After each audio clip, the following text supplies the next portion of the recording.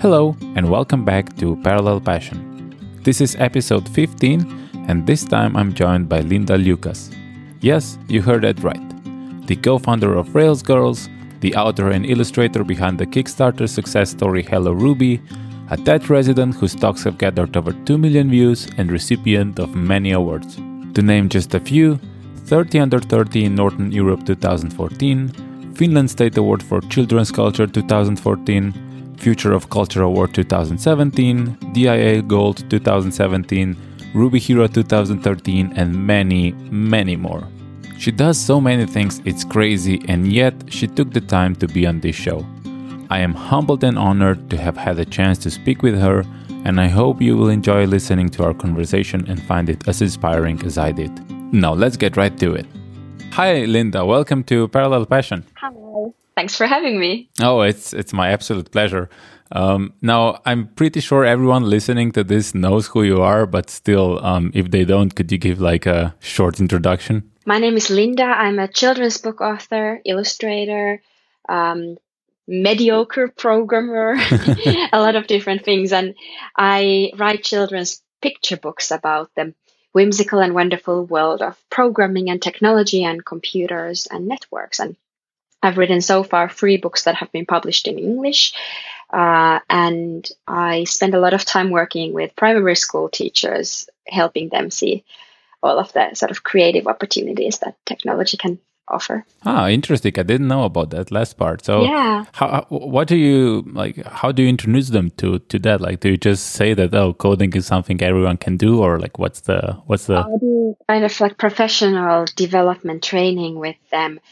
And we start, especially with the early childhood education, it often starts with just craft activities. So we build a computer out of paper, or we explore how the internet works by like holding hands or something like that. So it's a lot of these unplugged activities that also make it much more approachable for the teachers to start thinking about how they can sort of include computer science into their curriculum without actually even necessarily showing a computer to the kids, because I think it was Dijkstra who said that computer science has as much to do with computers as astronomy has to do with telescopes. So that's kind of the approach I've taken so far, teaching the thinking structures and skills for the teachers. Yeah, especially like the work that we do, like as web developers, mostly on like high level, it has very little to do with like actual deep down computers, right? In some ways, we've made computers more abstract as we've made them more approachable for a lot of people, and it's a great thing that we don't need to worry about the sort of like the lowest level, like the electricity level of things. But that also means that computers have become quite foreign to many of us, and I'm kind of trying to think about the future, like 50 years ahead. What does it mean that like this will be the first generation of kids that will not recognize a computer by the keyboard or the screen or the like mouse? Rather, they'll grow up having discussions with Alexa or Siri or Google. And what does that mean for our educational system? And are we just raising kids to be like really good users of YouTube or users of word processing file like programs, or are we kind of showing them how code or computers can be a tool of self-expression and poetry and problem solving? I think that the world is moving very much into this like consumer usage of computing, where like you're just using everything. Like for example, an iPad, it's made primarily to be consumed. There's like an iPad Pro, but still like the majority of people use it just like you said to watch YouTube, to watch Netflix. I don't think there's much going on, and like you can use this as a tool to do something more. Yeah, I really wish to see that change and kind of show how computers can be a tool of self-expression and problem solving, just like crayons or Legos or all these other tools we use in our early childhood. And I think that's frankly like the future. I'm really excited about seeing that kind of weird and colorful and exciting things that people come up with when they use tools in a way that they are not supposed to be used. And in some ways, that is the legacy of technology also. Like today, when we think about technology, we think about a computer, but like technology used to be the combustion engine, or technology used to be the bicycle. And I think there's this really fascinating description of technology from Greek, where it comes from originally, that says that technology is the tools to solve a problem, and also the skills and attitudes that we humans bring into the problem solving situation. So the way Greeks would describe technology is that agriculture is technology, democracy is technology. And when you broaden kind of the idea of technology, it all of a sudden becomes really apparent that we need a much more diverse group of people to get excited about technology, also computers. Yeah, and speaking of diversity, this is, I guess, how well, maybe majority or maybe not now that you have the book out, but people know of you primarily because of Rails Girls. And I just checked. It was like the first one was in November 2010, which in one way feels like a very, very long time ago. But on the other hand, it's just like that's only 8 years. So not really that long ago. It's interesting you say this in this way. I don't know. I think Rails Girls was a long time ago for me. And I haven't been actively involved in, I think, 6 or even 7 years anymore. And I think it's a really important legacy that Rails Girls built. I think it's like I wouldn't be writing children's books without the community of people who like really supported and helped me. But in some ways, I hope that Rails Girls will become useless in a couple of years, that it will be like as preposterous an idea as the idea that like girls shouldn't get the same education as boys, the idea that like, oh, technology industries, like women don't belong in coding jobs. And somehow like I'm wishing that, that in a few years time, we won't need Rails Girls anymore, because the Ruby community or Rails community in itself and the society at large will just evolve to the point where these things are given. Yeah, I hope so as well. But do you think we're actually going in that direction? I don't know. I of course live in a bubble of people who all agree with me, and it's hard to see kind of on the other side. But I do feel that there is like a larger societal understanding of why these skills are important, and especially given sort of the recent discussions around algorithms and fake news and democracies and influence. I think people are starting to see how much power computer scientists hold, and how computer science has become kind of the way to understand the world in a way that economics or physics used to be in the past. So I don't know. I do feel a little bit hopeful, or even a lot hopeful about the future. But I tend to be an optimist. Well, what was the original idea like when you were discussing of doing this event? Like, in what way did you want to do this? Because obviously you can't learn programming in one day.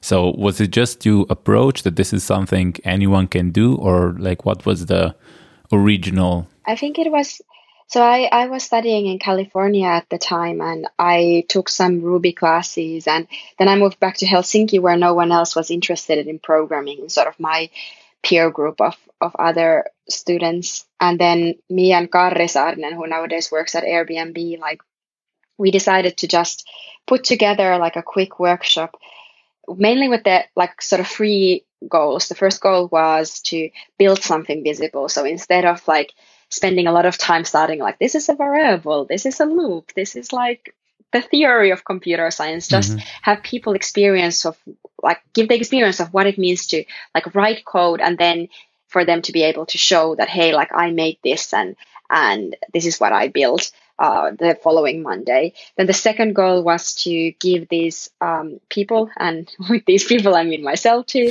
a group and community of other like-minded women who were interested about computers and computer science.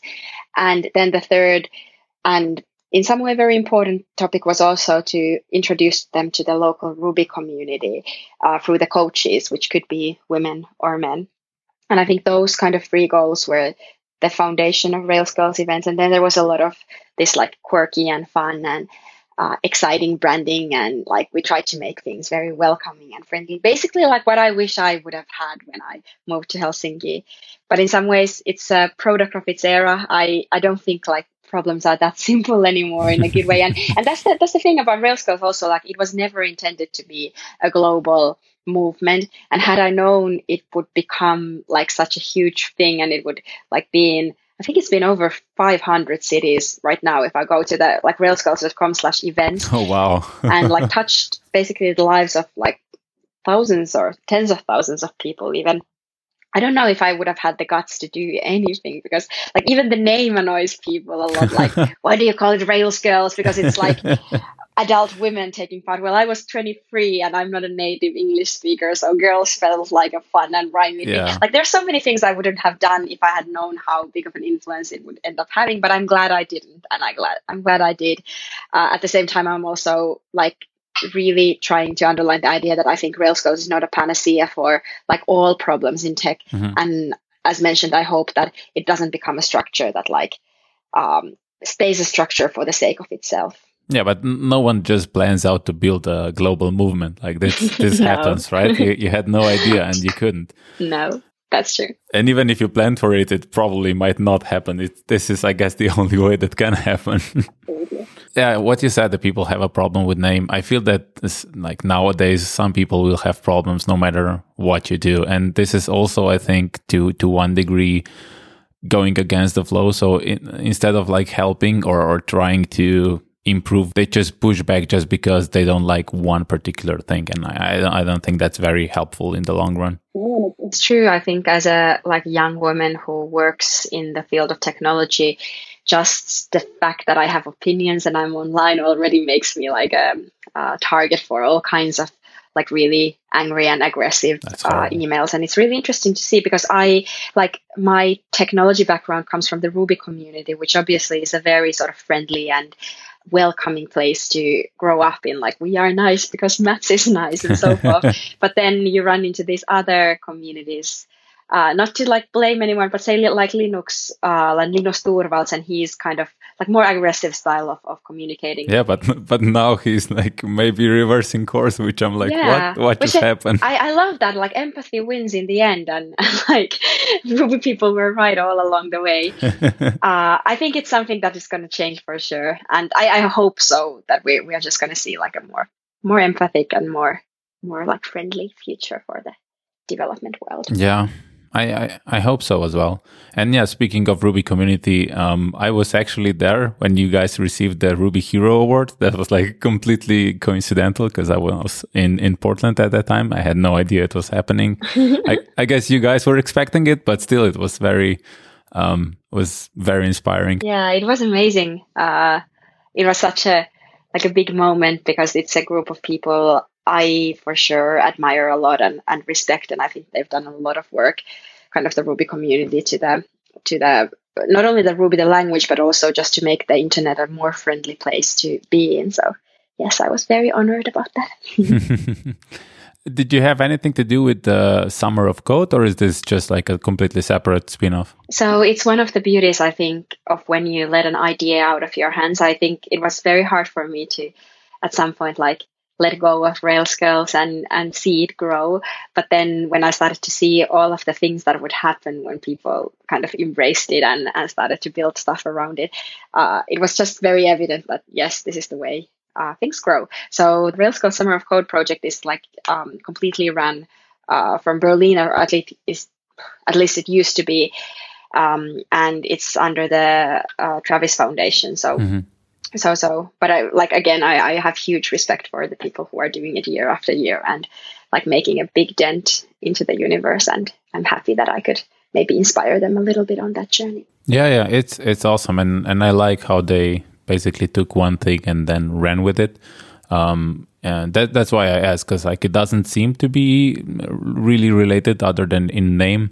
But I think it's a very good project, and every year is like, it feels like it's growing bigger and bigger. There's like never been a official structure around Rails Girls, so there's never been like an association or I don't know, like an organization or a company behind Rails Girls. It's always been almost like anarchistic in its lack of structure, which sometimes makes it hard for, like, say, companies that approach us to say, be like, oh, we would like to fund or partner with the entire organization of Rails. Because I'm like, it's very much a grassroots driven thing. Like, there's no way I could like ask everyone to do something, and I kind of like it that way. I think Rails Girls should be as wild and free as the internet itself, and serve as long as there's a purpose and a need, and that comes from the kind of the participants and the users, not from like the companies or the organizers. Yeah, no, yeah, I agree.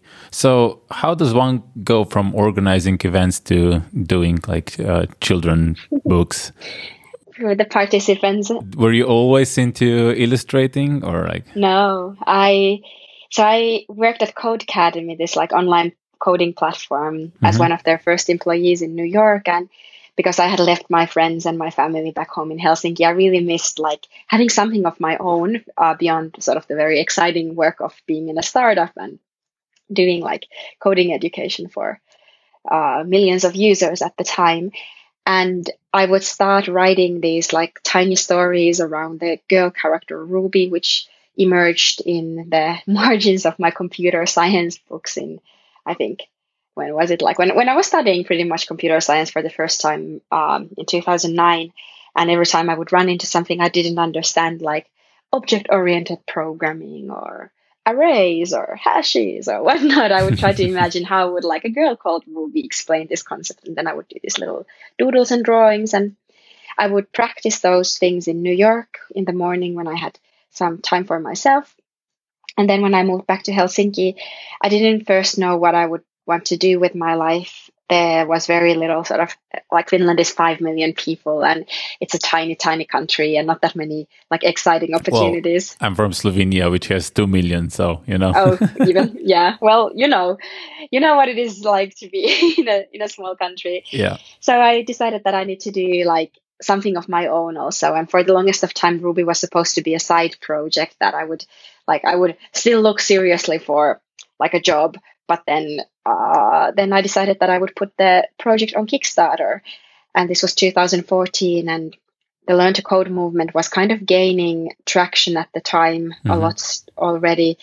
But like I had never written a book. I had never illustrated professionally anything. I considered myself to be like a mediocre programmer at the time, but I figured that there's enough kind of Ruby programmers I had met through Rails Girls who would kind of trust and support me in this project, because I had also heard from them. Like I had this Tumblr where I would post pictures, and I think they are still online, which is kind of the weird thing about when you start a project online. You can see the legacy and how it's kind of built up. So yeah. Yeah, you definitely had a huge following. Like you raised like 10K in 3.5 hours, something like that. That was insane. So in all honesty, I asked for 10,000 because I figured that's like a sum where I could dedicate a few months to Ruby and making like the book happen. And in the end, the Kickstarter campaign raised almost $400,000. And kind of that's a moment when a lot of people celebrate. But honestly, it was a very frightening moment for me because I had never like thought that this would be a real full-time job. And I don't know, it was just overwhelming in a lot of ways.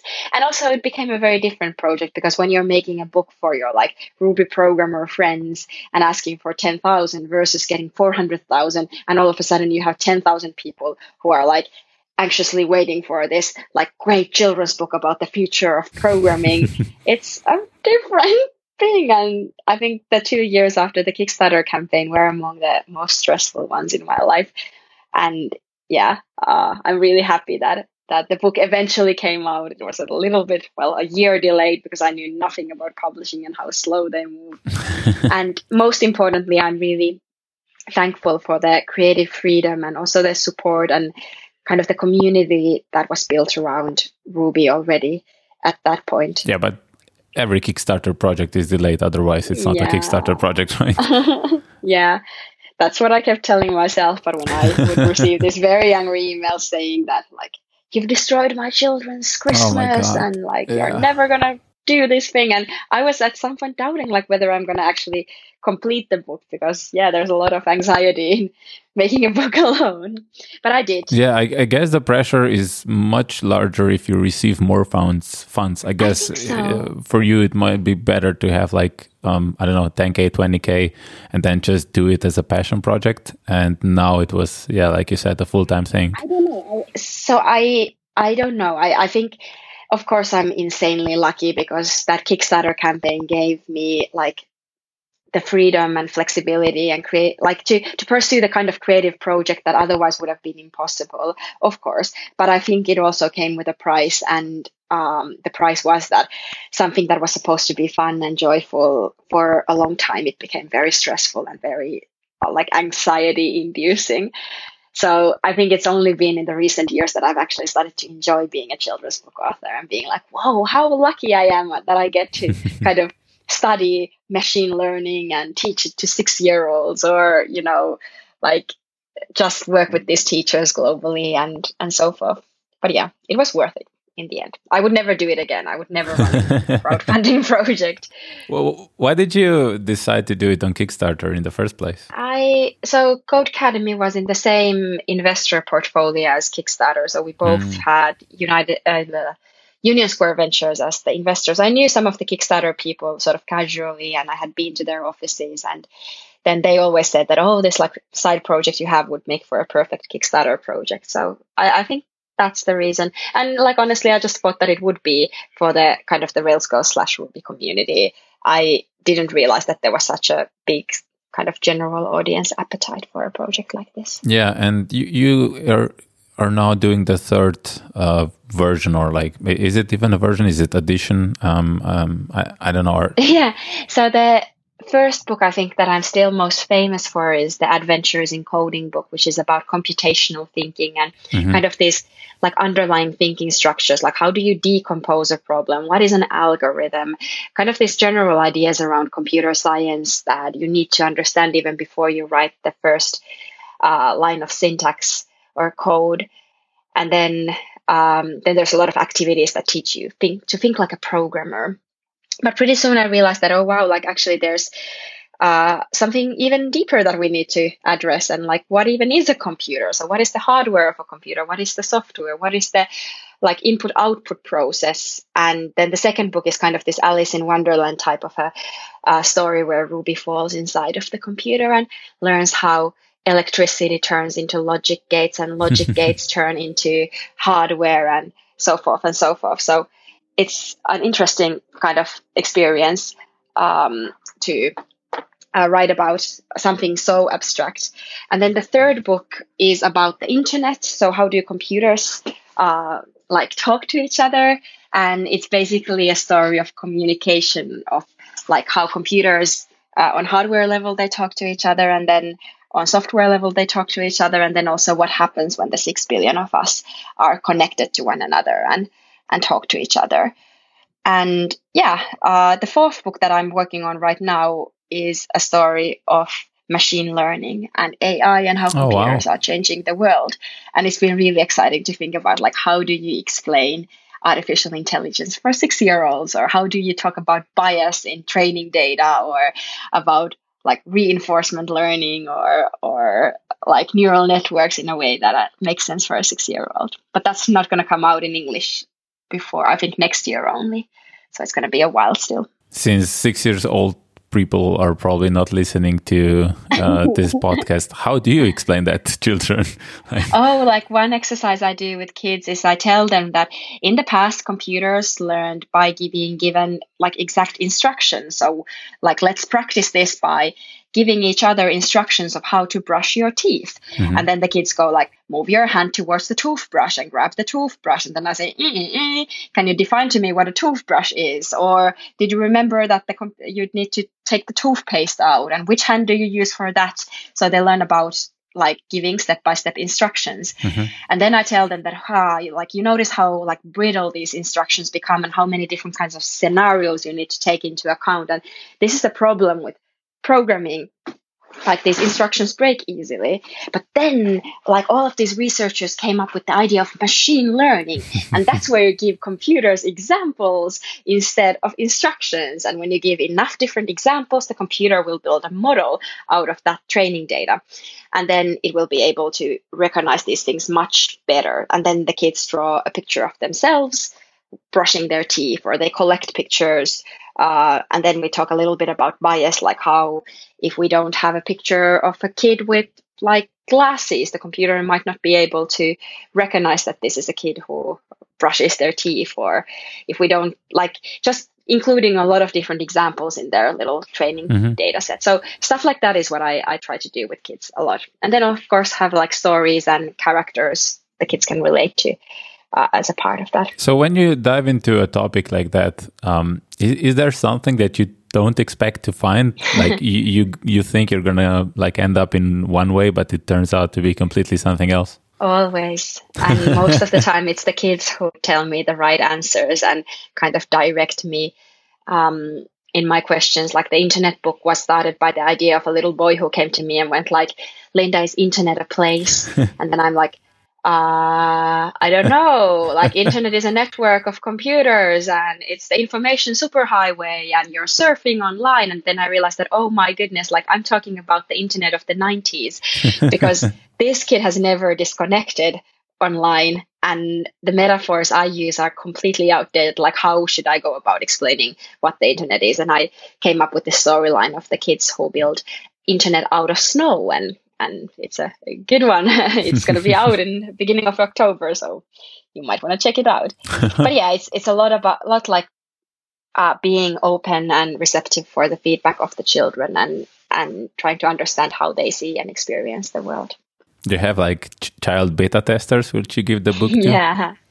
Well, basically, I have a goddaughter, and I know, of course, I have like kids around the world who help me and give me feedback. It's one of the best parts about my job. I know in the first book, which I have right here with me, you play a lot with the names. So you have like the Penguin Linux guy and the Android thingy, and I think was like some of the. Was it leopard? Snow leopard? I don't know. It's like one of the tigers of Mac.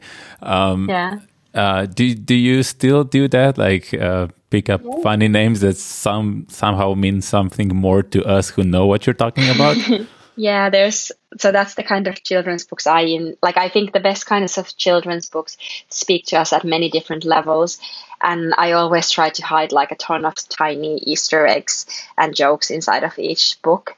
And sometimes the parents get them, sometimes they don't. And sometimes the kids get them and sometimes they don't. And I think that's the joy of making books is you can like have a lot of different levels in there. So yes, every single book has a lot of sort of pop culture, computer science references, as well as names and stuff like that, that hopefully like people will appreciate when they find it. Yeah, I always like. So I don't generally read children books, but I do watch a lot of cartoons. And I love, I don't know, Pixar is known for doing that. DreamWorks lately as well. Yeah. Like that you as an adult, I guess, see some other line of story that children might miss. Yeah. And I always love that. Like when, I don't know, the famous example, I guess, is Up, which starts very depressingly, but like children only see that they are depressed, like the couple is depressed, but they don't know that they just lost a child. Yeah. But to us, it's like, oh,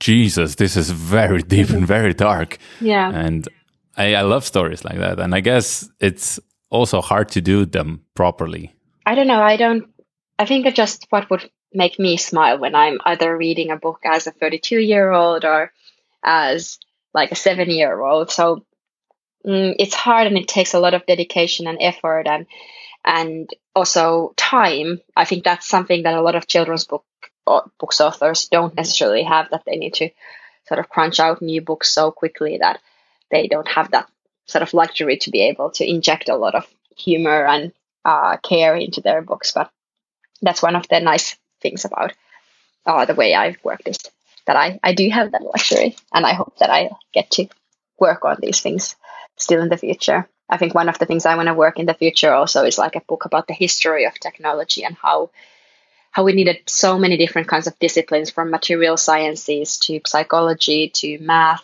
to graphic design, to come together, and also people with very diverse backgrounds, say like Claude Shannon, who fell in love with philosophy and electricity, or Ada Lovelace, or just these like very diverse and very cross-disciplinary people in order to build what we nowadays know as the PC, and kind of the genesis story of the computer, how it wasn't like just it didn't just fall out of the sky. It emerged through the cooperation of different people. Do you ever like think of writing a book for like teenagers or young adults or something like that? I think my niche is really like the kids and through them the parents. But I do know that there's a lot of really cool projects around teenagers. One of my favorites is from Amy Wibowo. She writes these bubble sort of zines, which are these kind of Sailor Moon and like just really funny and amazing and thorough and smart like books about computer science and so forth. I think especially for teenage girls, but in all honesty, like I learned a lot reading them. Like she's one of my favorites, and there's a ton of other really cool efforts. And I think this is the one area in life where like it actually helps that you have a lot of people like kind of competing with you, even though I don't think it's competition. I think it's just different perspectives. And since computer science has been taught pretty much from one single perspective for such a long time, it's just good that we have a diversity of voices. Yeah, no, I absolutely agree. And like if you guys are all successful in this, one day like we won't need projects like Rails Girls, I guess. There you go. I hope. Absolutely. I guess one of the things people might know you of, which actually I didn't, is that you spoke on TED a lot. Like you did 3 or 4 talks, and like totally there are like over 2 million views on those, and actually that's probably then even bigger than Rails Girls. So how did you get into that? I did a talk at CERN originally, where they found the Higgs boson particle, and it was a TEDx talk which was videographed, and then I think it was like picked up by the TED team to put on their website, and it was 3 or 4 years ago already.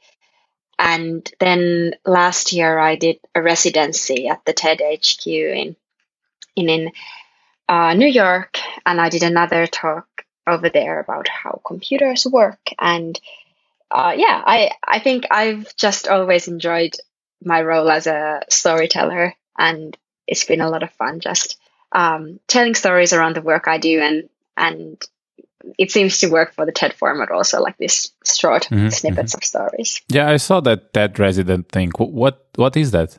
I never heard about that before. They bring people into the TED HQ for like, I think 3 months to work on their project. In my case, I was working on the internet book at that point.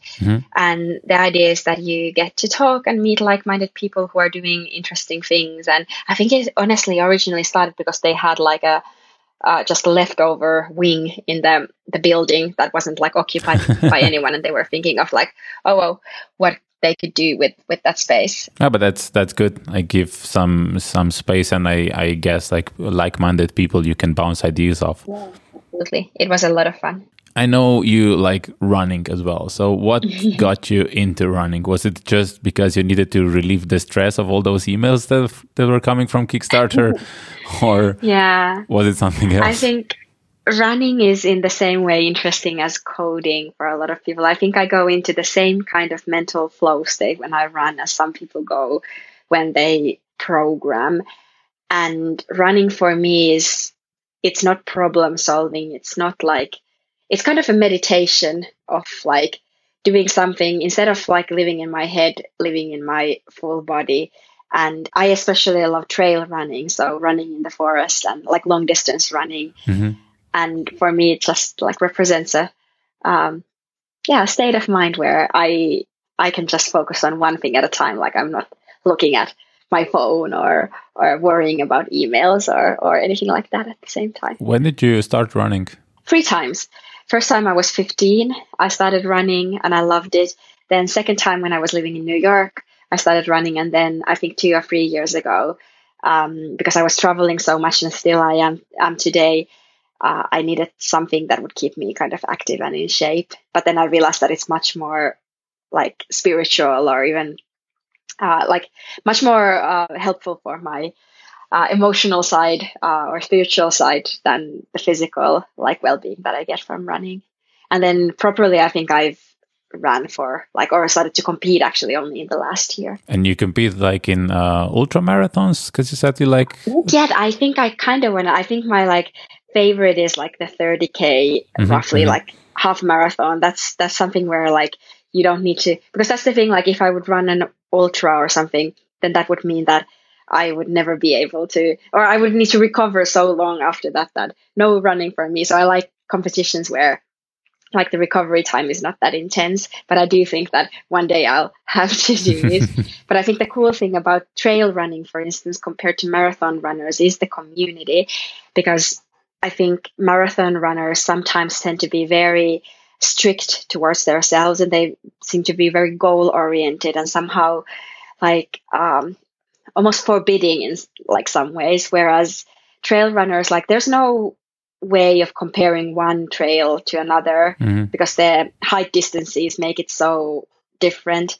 And it means that when you're competing against yourself in some ways. There's no way of saying that someone is a sub 3 hour trail marathon runner or anything like that, because again, it depends on the landscape. And that makes it somehow more social and more whimsical and more fun.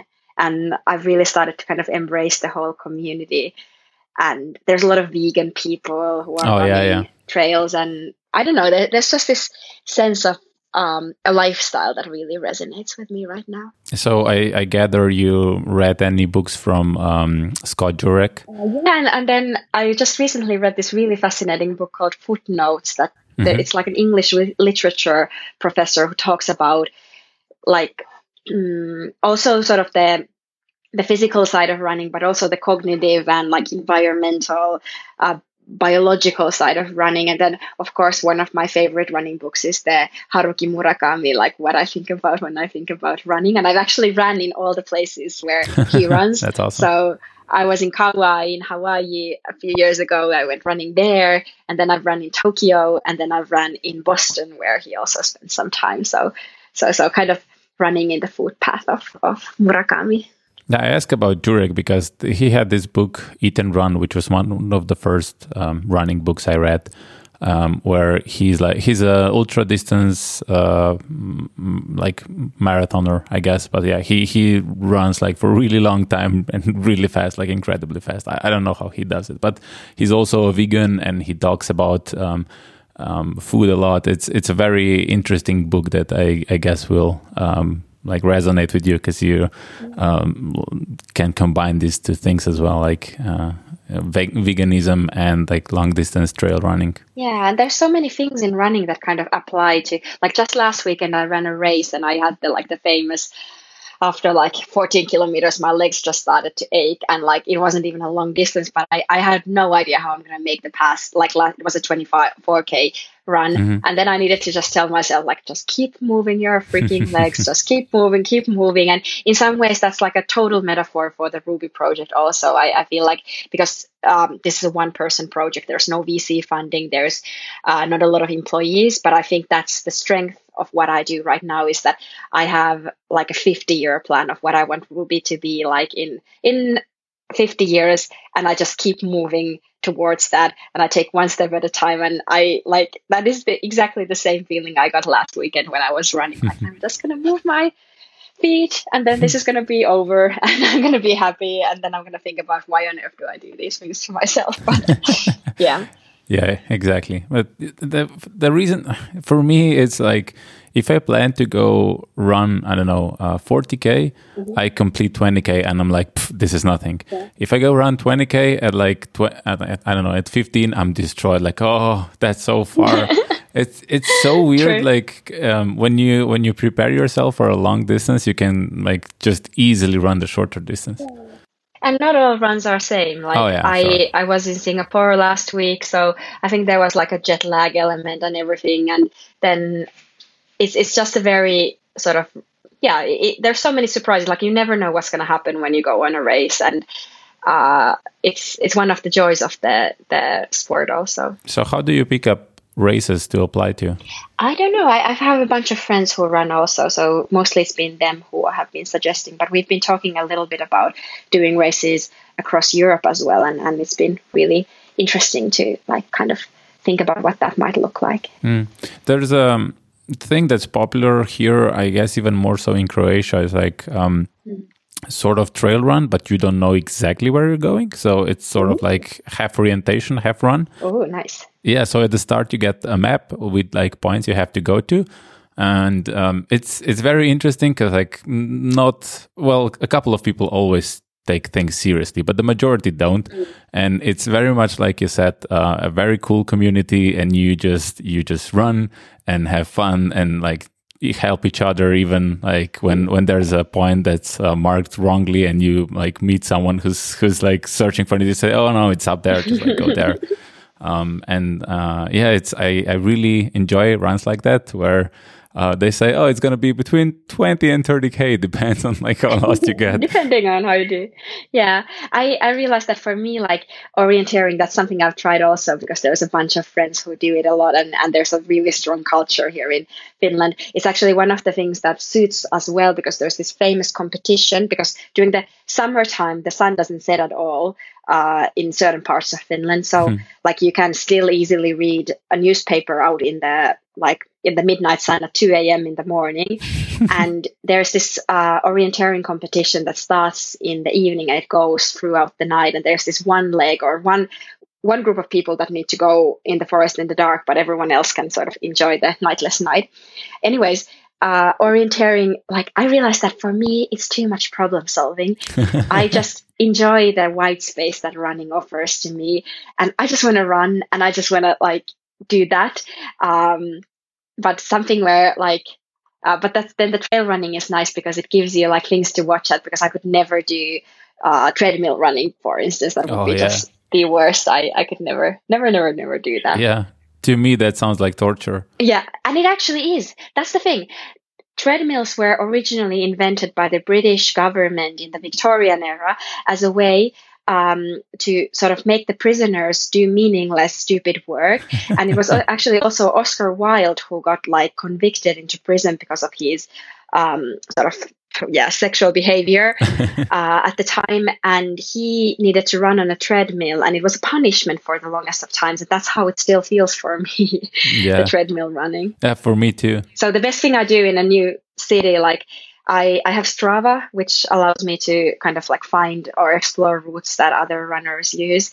And I always pack with me a pair of sneakers, and I go on a run pretty much like wherever I go. I try to do that. And then there's certain cities that are just gorgeous for running. Like one of the most surprising runs I've ever done is in Seoul, in South Korea. There's this Namsan Trail, this like smack middle in the city, this mountain that has just a beautiful park, and it's one of the most sort of joyful runs I've ever done. And then of course New York, London, San Francisco has some beautiful hikes and runs. I think it's also like a very underrated way of exploring a new city. And yeah, I agree. Like I almost always, when I go to a new city, I go for like 5K or 10K just around the city, and it helps me like every other day that I'm there to just like orient myself where things are, because you like when you're running, you go way faster than when you're walking, and you like can cover much more of the city, and it gives you a good perspective for like the next couple of days you'll spend there. And also I think it connects your mind and body together in a way that, like, because we travel so fast with airplanes right now, and I travel a lot in Asia and in US, so it's always like a jet lag, and I feel funny for the first few days, and running kind of, it feels like I reconnect my soul that has been left behind somewhere in the Atlantic Ocean or the Mediterranean, like Pacific Ocean, or somewhere in between, with my body that it has already moved to the new continent. So there's a little bit of that spiritual component also for me. So do you listen to anything when you run, or is it just you and your shoes? I wish it was only me and my shoes. I think that's what my running coach would want me to do, but and to listen to the breath and so forth. But I do actually listen quite a lot of audiobooks and podcasts while I'm running, and music sometimes, but mostly talk, because I think talk gives me like the greatest sense of kind of pacing. Yeah, no, I'm the same. I don't like running with music because then I tend to run on the beat of the music, which is never good. Yeah. Because either go too fast or too slow, like not good. But yeah, I love listening to audiobooks, but I had to change my perspective a bit at first because unlike regular books, on audiobooks I feel okay with myself if I just completely wander. So if my mind just catches on something on one sentence and I start thinking about it, and then, like, I don't know, 5 pages of the book just go by and I don't go back and check, I just go forward, like whatever, I didn't miss that much or something. And I think it's like good because I can still think and also like gather new knowledge or new, I don't know, ideas, I guess. I think podcasts have worked for me for that, because I think podcasts are short enough for the attention span to kind of, like, even though like you wouldn't follow every single sentence, you can go back. But I really, really love listening to fiction, and especially these like epic long fiction books that kind of do the same thing, where they allow you to miss a few sentences in between. Whereas I think one of the hardest things is like popular science and like books that actually require you to focus a lot. I was listening to this book, The Gene, that talks about like the history of human genome and so forth. And I like, it was a very frustrating run because I think every like 50 meters I needed to stop and like go back a few 30 seconds and be like, what did he say? Yeah, no, that's definitely a thing that happens. Yeah, that's why. Yeah, I don't think like hard books like that for audiobooks. For those books, I just order like actual books. So you said you travel a lot, and what's the I don't know. Like for me, traveling, yeah, sure, airplanes are fast, but you're stuck at the airport for a very long time. I really don't like that part of traveling that much. And I guess since you travel a lot, is it something that you just take into account, or are you also frustrated by that?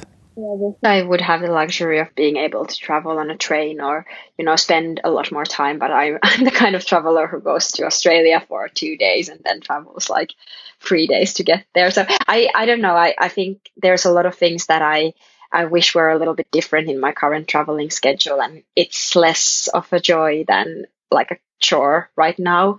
So whenever I get invitations to say programming conferences or Rails Girls events around the world, I'm like, oh, I wish I could say yes, but like there's no way I can travel anymore, because like just the other, like the real, it's not real job, like the kind of requirement driven jobs require me to be in certain places at certain hours. But maybe one day there will be a time for like a more conscious travel, moving to like different environments and places at ease. But now it's mostly like the boring kind of business travel.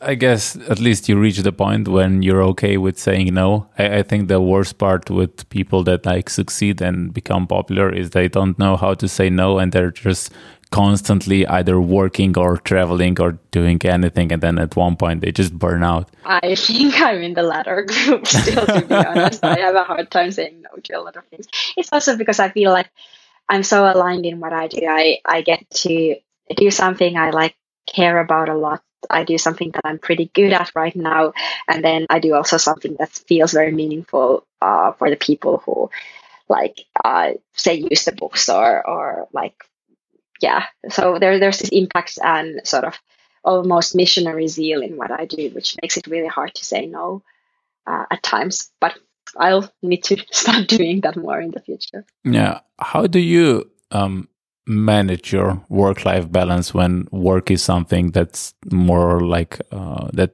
came from a hobby, from something that you really like to do? Yeah. How do you prevent yourself to work too much? I don't. That's the dirty secret. Yeah. I nowadays I have a manager, and she's great. She says to me that like, this is something you should prioritize, and this is something you can do just like so and so. And we try to make a schedule to me, but I'm still really impossible, I think, in many ways. I don't know. I started to think about different hobbies that would have nothing to do with my job. So say running is one of those things, cooking, things that I would do only for the sake of myself. And then also just like figuring out the time scope of things. I think when you look at people at one point of their career, and then you feel like, oh wow, what a like amazing amount of things that people has achieved, and I wish I was really in that person's shoes.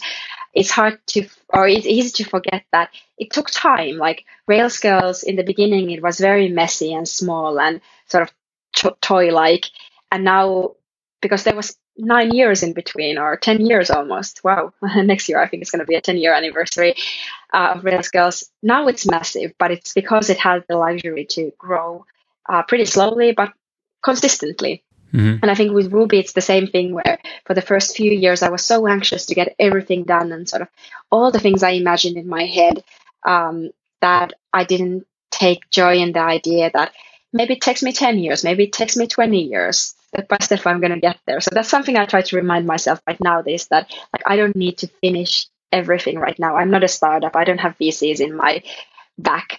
I have the luxury of time and sort of the compound interest that time offers to any big project. So for instance, even though I have like, I think 3 or 4 book ideas in my head, I told that like next year there's not going to be a new book because I need to sort of breathe for a while and get new ideas and work on other stuff for a while. So that's probably the biggest change in my brain that has happened in the past years or so. And that has helped me also to kind of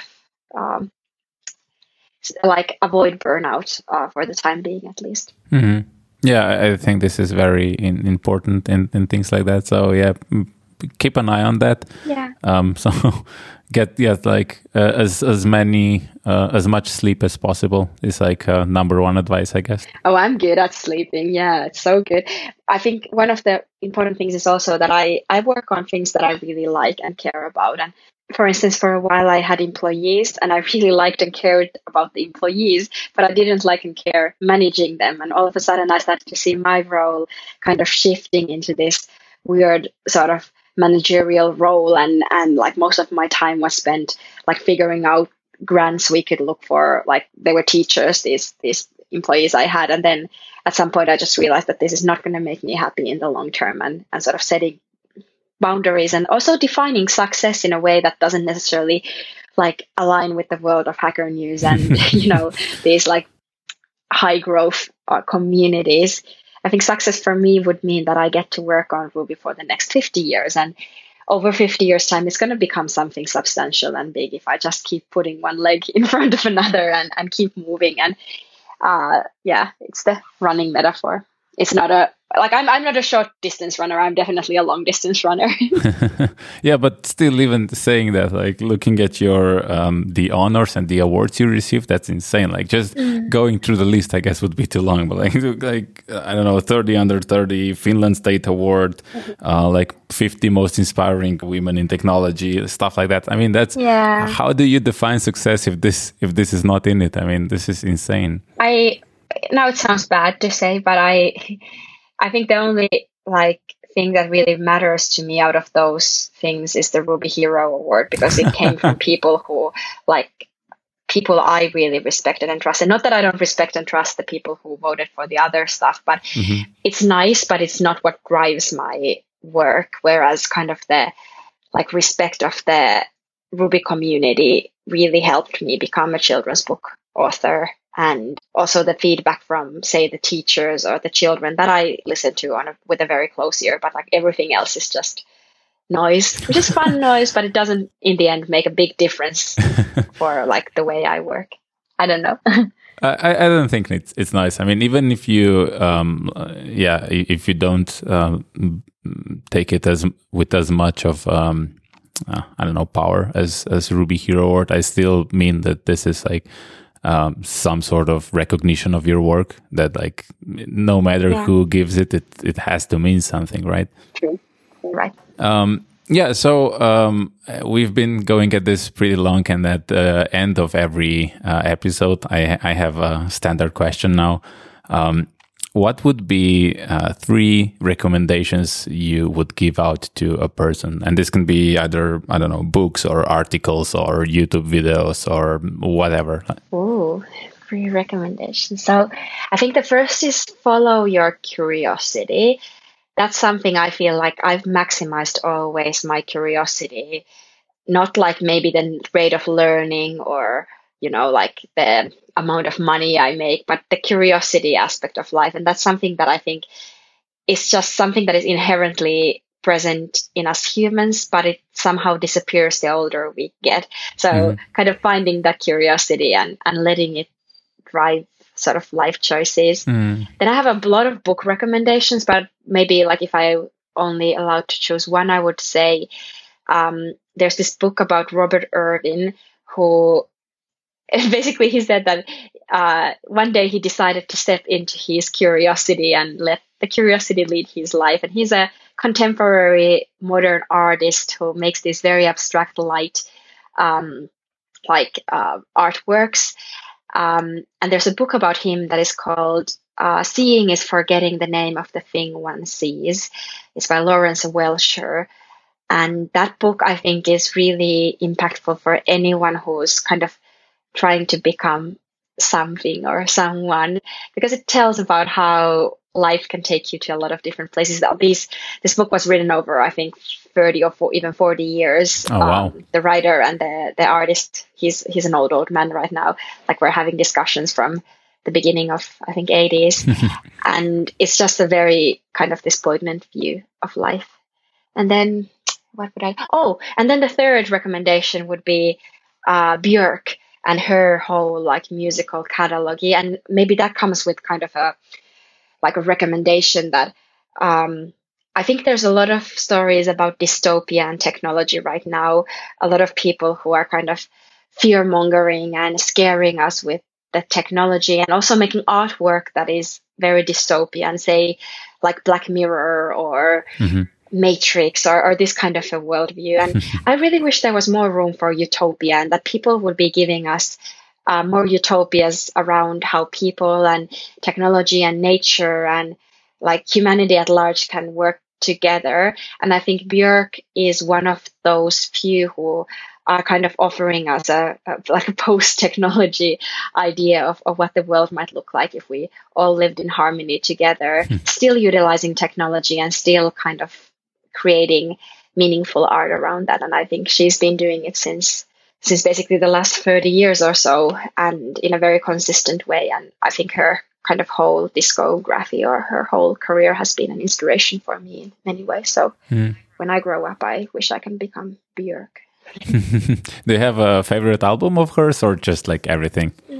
Everything. I think Biophilia is my favorite because she has this like grand ambition that every single track in Biophilia describes one natural phenomenon, so say crystals or lightning or thunder or so. But then she also made an app just when the iPad came out, where like it was like a collection of these tiny micro apps where each app teaches you through this natural like phenomenon one concept of music theory. But that's not enough. Then she made with MIT a bunch of musical instruments specifically for this album. And then she created this whole curriculum for schools around how to teach music theory through nature and the iPad app and music and everything. And it's just such a gloriously, insanely bonkers big vision of the world. And I love her for that. Yeah, I have to check. I know nothing of this. So yeah, thanks. Awesome. Well, with that, Linda, I would like to thank you for your time. This was really awesome. I'm really happy I had you on the show. Good talking to you, and I look forward to seeing the podcast out. Okay. Thank you. Bye. Bye-bye. All right. This was my interview with Linda. Parallel Passion is still a new podcast. Sharing with your friends and followings helps us a lot. Just send out a tweet or post a link on your Facebook. You want your friends to enjoy a good podcast, right? If you're listening in Apple Podcasts, I'd love to see a new review there. We have a couple, but there's never too many. If you use a different app, please rate, favorite, like, or whatever your podcast app of choice support. This podcast is free, so I would like to thank existing Patreon supporters and invite you to join them by visiting patreon.com/parpaspod. That's patreon.com/parpaspod, or open the show notes in your podcast app and follow the Patreon link there. Every dollar goes towards covering the hosting costs and hopefully one day new audio gear. Thank you. You can find this show on Twitter, Facebook, and Instagram. We are at PerpaSpot on all of them. All the links from this episode are in the show notes in your podcast app and on our website, parallelpassion.com/15. Thank you for listening and have a passionate day.